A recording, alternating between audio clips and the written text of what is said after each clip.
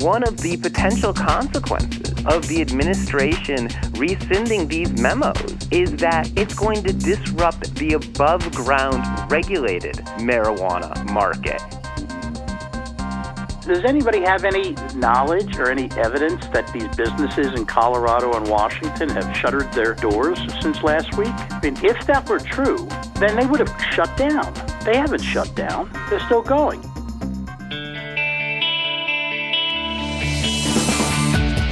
Welcome to the award-winning podcast, Lawyer to Lawyer, with J. Craig Williams and Robert Ambrogi, bringing you the latest legal news and observations with the leading experts in the legal profession. You're listening to Legal Talk Network.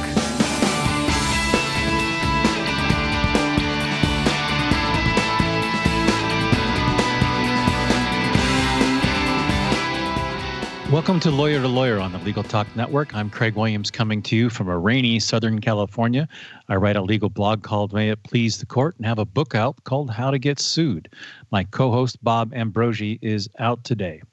And before we introduce today's topic, we'd like to thank our sponsors, Clio and Litera. Clio is a cloud-based practice management software. It makes it easy to manage your law firm from intake to invoice. You can try it for free at Clio.com. That's CLIO.com. And Litera is the authority on document creation, collaboration, and control. You can increase your productivity, collaborate securely, and ensure protection of your vital information. Learn more at www.litera.com. Well, on January 4th, 2018, this year, Attorney General Jeff Sessions rescinded a key Obama-era policy that allowed states to regulate their own legal marijuana. This announcement came days after the new legalization measure for recreational marijuana took effect in California. While many states have decriminalized or legalized marijuana use, the drug is still illegal under federal law. But today on Lawyer to Lawyer, we're going to discuss Attorney General Jeff Sessions' efforts to rescind the Department of Justice's Cole memo towards state legal marijuana, and the impact on state law that has marijuana legislation, and how this announcement will impact marijuana litigation and the marijuana business. So joining us today is returning guest Paul Armentano. Paul is Deputy Director of NORML, which is the National Organization for the Reform of Marijuana Laws. And he's a senior policy advisor at Freedom Leaf Inc., the marijuana legalization company.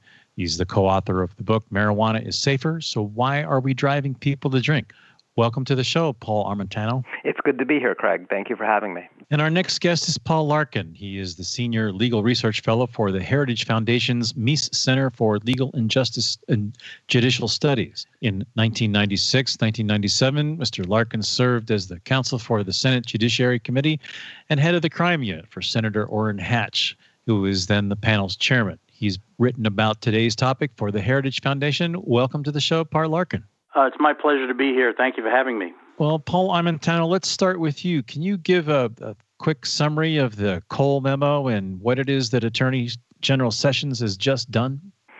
Sure. Well, let's be clear. The Attorney General on Thursday didn't just rescind the Cole memo. He rescinded all Obama-era memos that had to do with marijuana policy and marijuana law enforcement. This included memos with regard to banking, memos with regard to medical marijuana, and indeed the Cole memo. Now, the Cole memo specifically said this.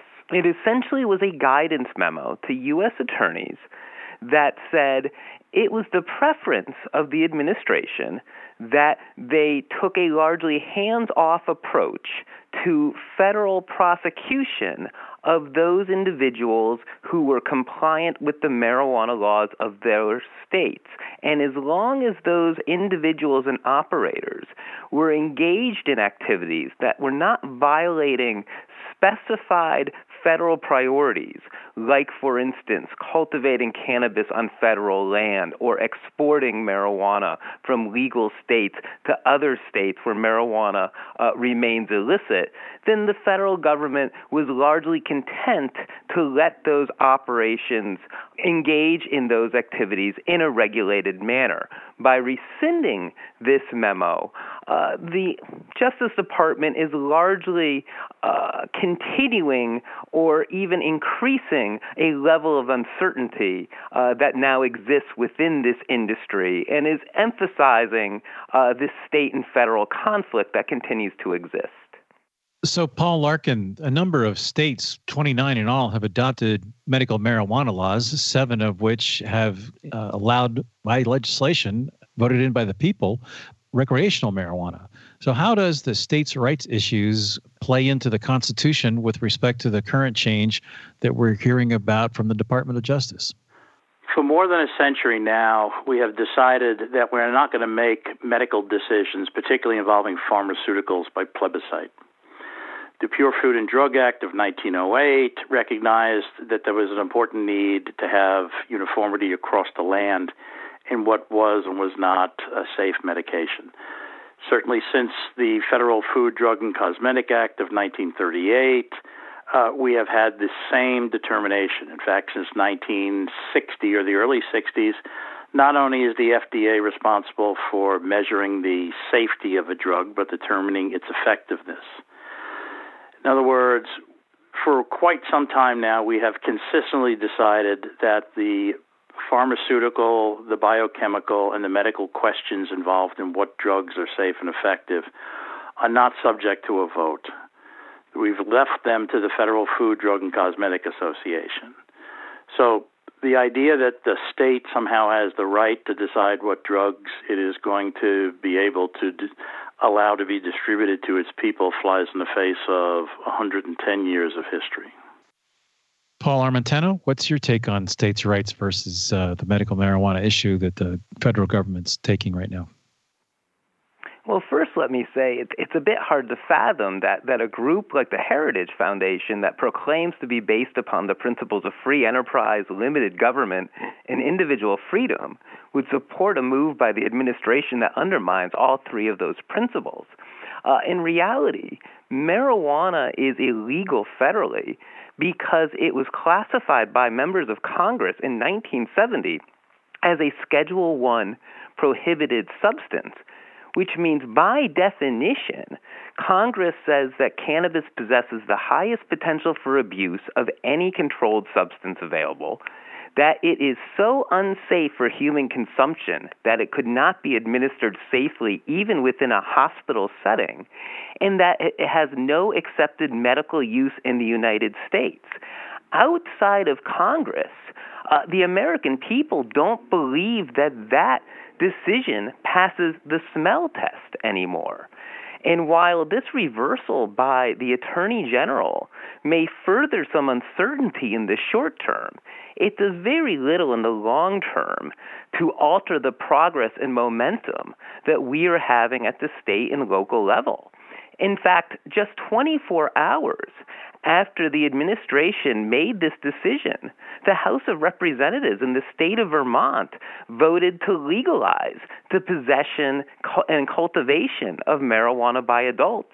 And in Oklahoma, Governor Mary Fallin announced that in June, the public of Oklahoma will be deciding on the issue of medical marijuana in that state. So clearly our momentum is continuing to move forward. Paul Larkin, is it a decision of the Congress, or was it a decision of the Food and Drug Administration, as you've indicated, that we're relying on?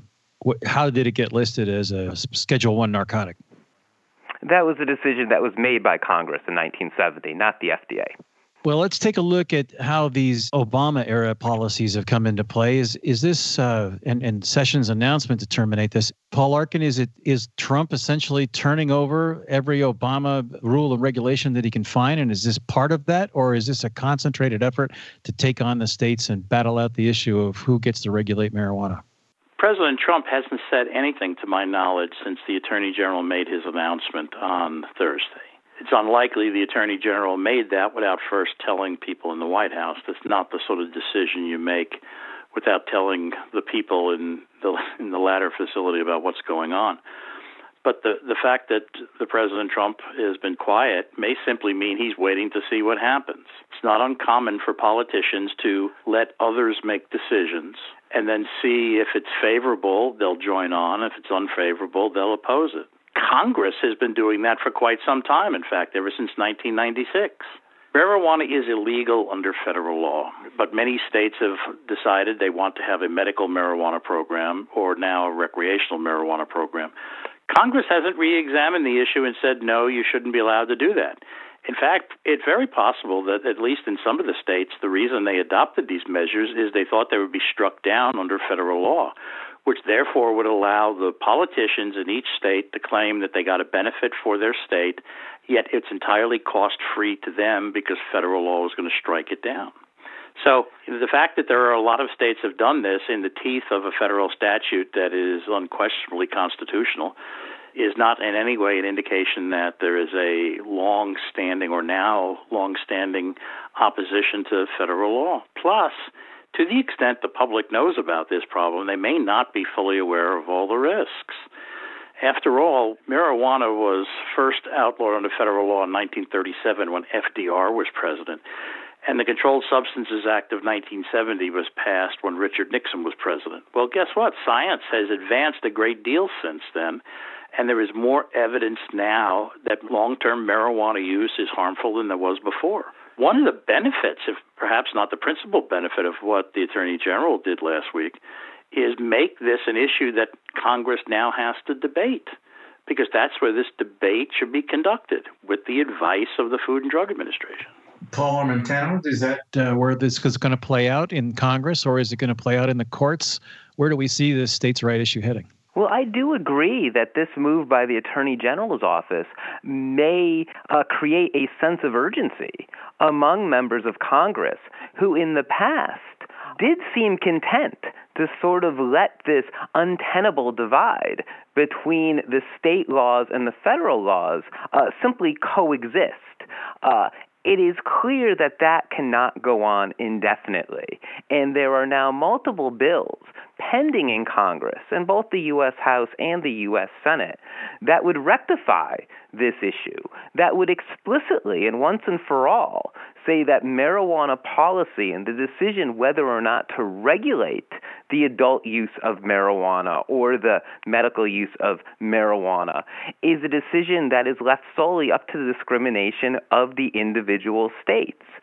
So certainly we think it would be a positive if one of the consequences of this change in these Obama-era policies is to kickstart members of Congress from revisiting this issue. As Paul said, this is an issue that frankly should have been revisited quite a long time ago, and for whatever reason, members of Congress have been hesitant to do so, despite the fact that 64% of Americans now say marijuana ought to be legal for adults. Over 90% of Americans say that medical marijuana ought to be legal. And 75% of Americans say that regardless of how they feel about marijuana, this is a decision that ought to be left up to the individual states. Paul Larkin, what do you see the future bringing for us? Does this change, this announcement, mean that there will be more enforcement of pot laws on a federal level? Here in California, we've just issued approximately 400 permits for businesses to conduct retail marijuana sales and other testing and other types of operations. How's that going to affect on these businesses that are opening up? Well, I think the Attorney General has decided that the best way to try to reconsider the policy is to let people know at the outset that he's reconsidering the policy. I mean, after all, it's far better in a circumstance like we have now, after we've had many years in which, effectively the federal government has declined to investigate or prosecute these cases, for the Attorney General to say first, withdrawing and rescinding all the memos that said that this may be something that the federal government will leave alone. Second, I'm going to give local U.S. attorneys authority to decide how big a problem this is in their district versus other problems. But third, we're not going to necessarily go down the same road either that the past administrations have or that people fear will take, Will there be some prosecutions? If you have large-scale marijuana trafficking from one state to another, then yes, that's going to happen. In fact, I think Nebraska brought a suit in the Supreme Court of the United States against Colorado, saying that effectively Colorado was allowing marijuana to seep over into Nebraska where it's illegal. If you have people trying to buy marijuana in Colorado and then sell it for an even greater profit in Nebraska, the federal government is going to look into that problem and probably bring charges against people because it's illegal in Nebraska and you're transporting stuff from state A to state B in an unlawful manner. So will there be prosecutions? There may. I don't think it's going to happen in the near future because the federal government has now said we have a different policy and they're going to let that sink in. When they'll actually start bringing them, that depends on the facts of each case. Well, before we move on to our next segment, we're going to take a quick break to hear a message from our sponsors. We'll be right back.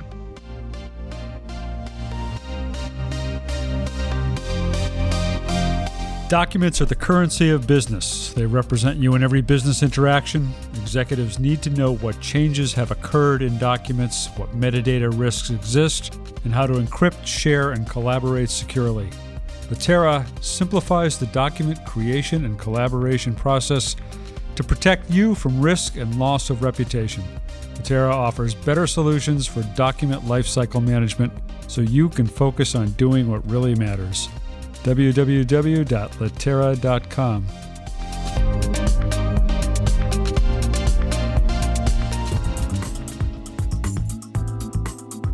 Imagine what you could do with an extra 8 hours per week. That's how much time legal professionals save with Clio, the world's leading practice management software. With intuitive time tracking, billing, and matter management, Clio streamlines everything you do to run your practice, from intake to invoice. Try Clio for free and get a 10% discount for your first 6 months when you sign up at their website, Clio.com, that's CLIO.com, with the code L2L10, that's L2L, the number 10. And welcome back to Lawyer. I'm Craig Williams, and with us today is returning guest Paul Armentano, Deputy Director of NORML, the National Organization for the Reform of Marijuana Laws, and Paul Larkin, Senior Research Fellow for the Heritage Foundation's Meese Center for Legal and Judicial Studies. My co-host, Bob Ambrogi, is off today. We've been discussing Attorney General Jeff Sessions' efforts to rescind the Department of Justice's policy towards state legal marijuana. Paul Armentano, what effect will this have on the businesses that in the 29 states or so that have, in one form or another, legalized pot? Well, in the short term, it may have very little effect. These businesses and the individuals involved in these establishments are well aware that marijuana remains illegal under federal law. And the U.S. attorneys, despite the Cole memo and other memos, of course, always had the discretion to go after and prosecute egregious violators of the federal law. As Paul said earlier, if someone is engaging in behavior where, for instance, they're exporting cannabis from a legal state to a state where marijuana remains illegal, those actions were always or have always been prosecutable under federal law. And in fact, the feds have made those sort of prosecutions. So it is not as if rescinding the Cole memo suddenly made it open season on these enterprises. Theoretically, they always could be targeted. Some of them have been targeted in the past. We just hope that the U.S. attorneys continue to use sound discretion, and if they go after any players, they target bad actors rather than trying to target both good actors and bad actors to try and send some sort of chilling effect. Paul Larkin, the federal government rules and regulations right now on marijuana prevents the federal banking system from dealing with anybody in the pot business. How do these states and these businesses expect to be able to operate if they can't do any banking?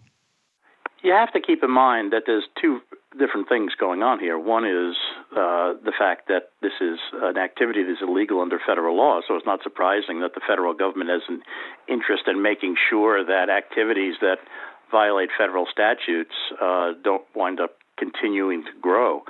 And secondly, as a practical matter, ironically, one of the ways of keeping businesses small, making it just, say, mom-and-pop stores as opposed to Marijuana Inc., is to not change any of the banking laws. Right now, the people who want to have the banking laws changed probably are people who would like to make a great deal of money in this business. Part of the problem, I think, is we've relied too much on private parties to be involved in the distribution of this.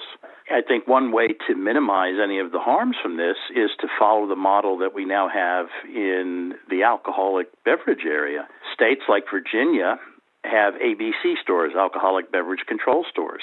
They are the ones who are responsible for the distribution of distilled spirits. You can buy beer and wine at a grocery store, but if you want whiskey, you have to get it at an ABC store. That might eliminate some of the problems that result from having large-scale commercial distribution of marijuana, but I don't even see anybody discussing that issue. And maybe one of the benefits of what happened last week is people will now have to address that issue. Paul Armentano, what's your take on the banking law issue? Well, clearly, again, it speaks to this conflict between state and federal law, and it really undermines, I think, the goal of the majority of the public and many state and local politicians that want to see these commercial activities regulated. They want that outcome because they want these commercial activities to be transparent, to have these transactions be taxed, and to have the proprietors involved be state-licensed businesses. They understand that that kind of regulated above-ground market is preferable to driving these activities back to the underground market, where the primary players in these behaviors are drug dealers and cartels.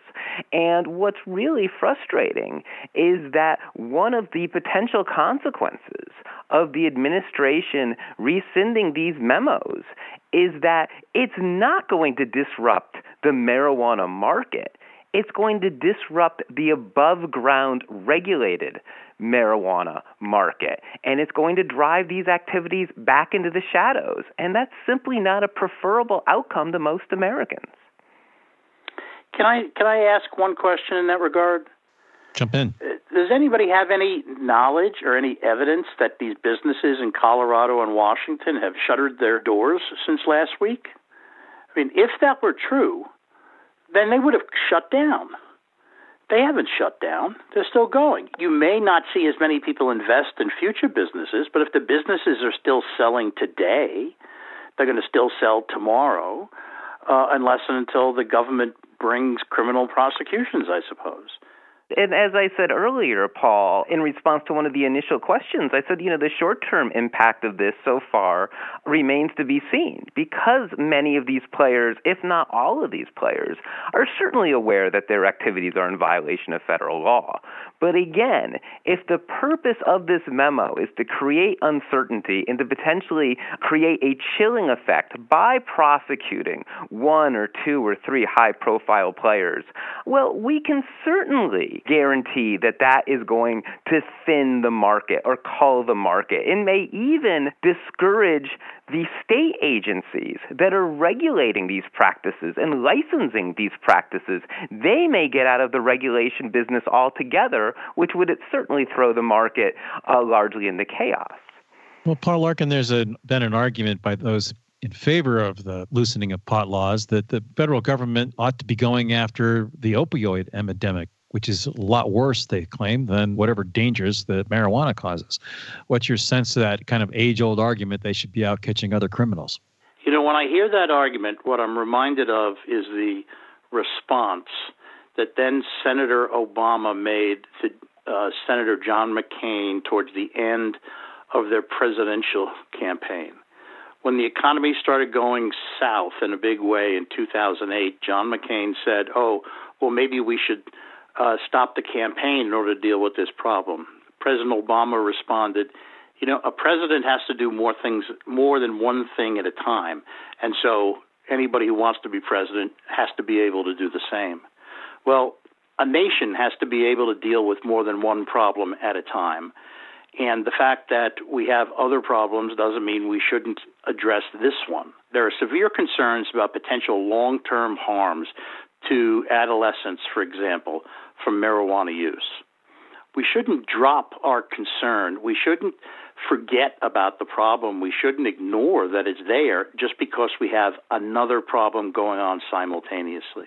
I would just like to add, I think regulating marijuana for adults, putting it behind the counter, making these transactions transparent, licensing businesses to engage in these activities as opposed to relegating these behaviors to black market drug dealers, that is addressing the problem. That is acknowledging that we don't want marijuana, for instance, to get in the hands of young people. It is acknowledging that despite a century of criminalization of cannabis, marijuana is here to stay. It's enjoyed responsibly by tens of millions of Americans. That's why you and I are having this discussion today.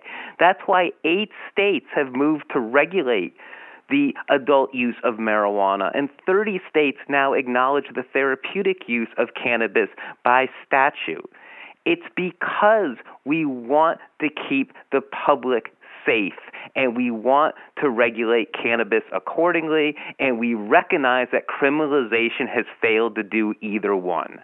Right now, the states don't sell alcohol to minors either, and yet no minor seems to have any difficulty acquiring it. So are you advocating we then no longer have age restrictions for alcohol, or would you acknowledge those are preferable? What I was saying was we prohibit alcohol from being sold to minors, but they can still get it. I grew up in New York City, and if you had the money and weren't wearing diapers, you could buy beer. So the idea that simply because we're regulating a product, minors won't get a hold of it, doesn't hold water. Of course it does. Let's look at our history of cigarette use in this country. Cigarette use by young people is at an all-time low, and it has been dropping precipitously for years. That's not because we criminalized or prohibited the adult use of tobacco. It's because we had a common sense enforcement policy. We regulated it out of the hands of young people, and we had public service announcements that warned young people about the risks of its use. That sort of legalization, regulation, and taxation works far better than criminalization. The Attorney General did us a big favor by saying that these decisions shouldn't be made by the Justice Department. They should be made by Congress in consultation with the FDA. We should thank him for what he did.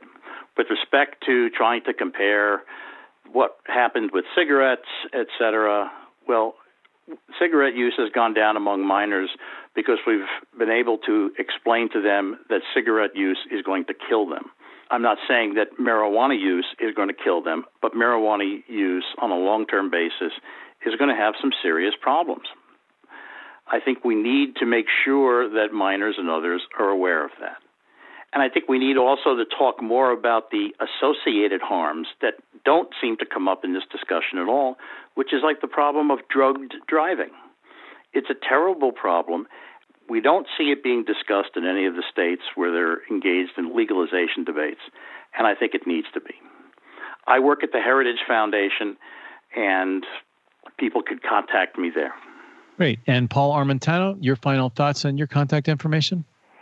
Sure. Well, I would just say that, if Jeff Sessions wishes to build a time capsule that will transport him back to the failed drug war policies of the past, he's welcome to try and do so. But the American people have clearly rejected these sort of flat earth policies and arguments, and they've made it clear that they wish to move in a different direction. Now the ball is squarely in the court of Congress, and it is up to them to amend federal law in a manner that comports with the rapidly changing cultural and legal status of marijuana. If your listeners want to join NORML in this fight, they're welcome to look us up online at www.norml.org. Great, gentlemen. Thank you both for being on the show today. You made some excellent topics that are worth a lot of consideration. For our listeners, thank you for listening. And that brings us to the end of our show. If you like what you heard today, please rate us in Apple Podcasts. This is Craig Williams. Thanks for listening. Join us next time for another great legal topic. When you want legal, think lawyer to lawyer.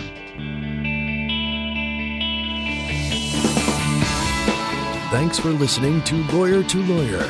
Produced by the broadcast professionals at Legal Talk Network. Join J. Craig Williams and Robert Ambrogi for their next podcast covering the latest legal topic. Subscribe to the RSS feed on LegalTalkNetwork.com or in iTunes. The views expressed by the participants of this program are their own and do not represent the views of, nor are they endorsed by, Legal Talk Network, its officers, directors, employees, agents, representatives, shareholders, and subsidiaries. None of the content should be considered legal advice. As always, consult a lawyer.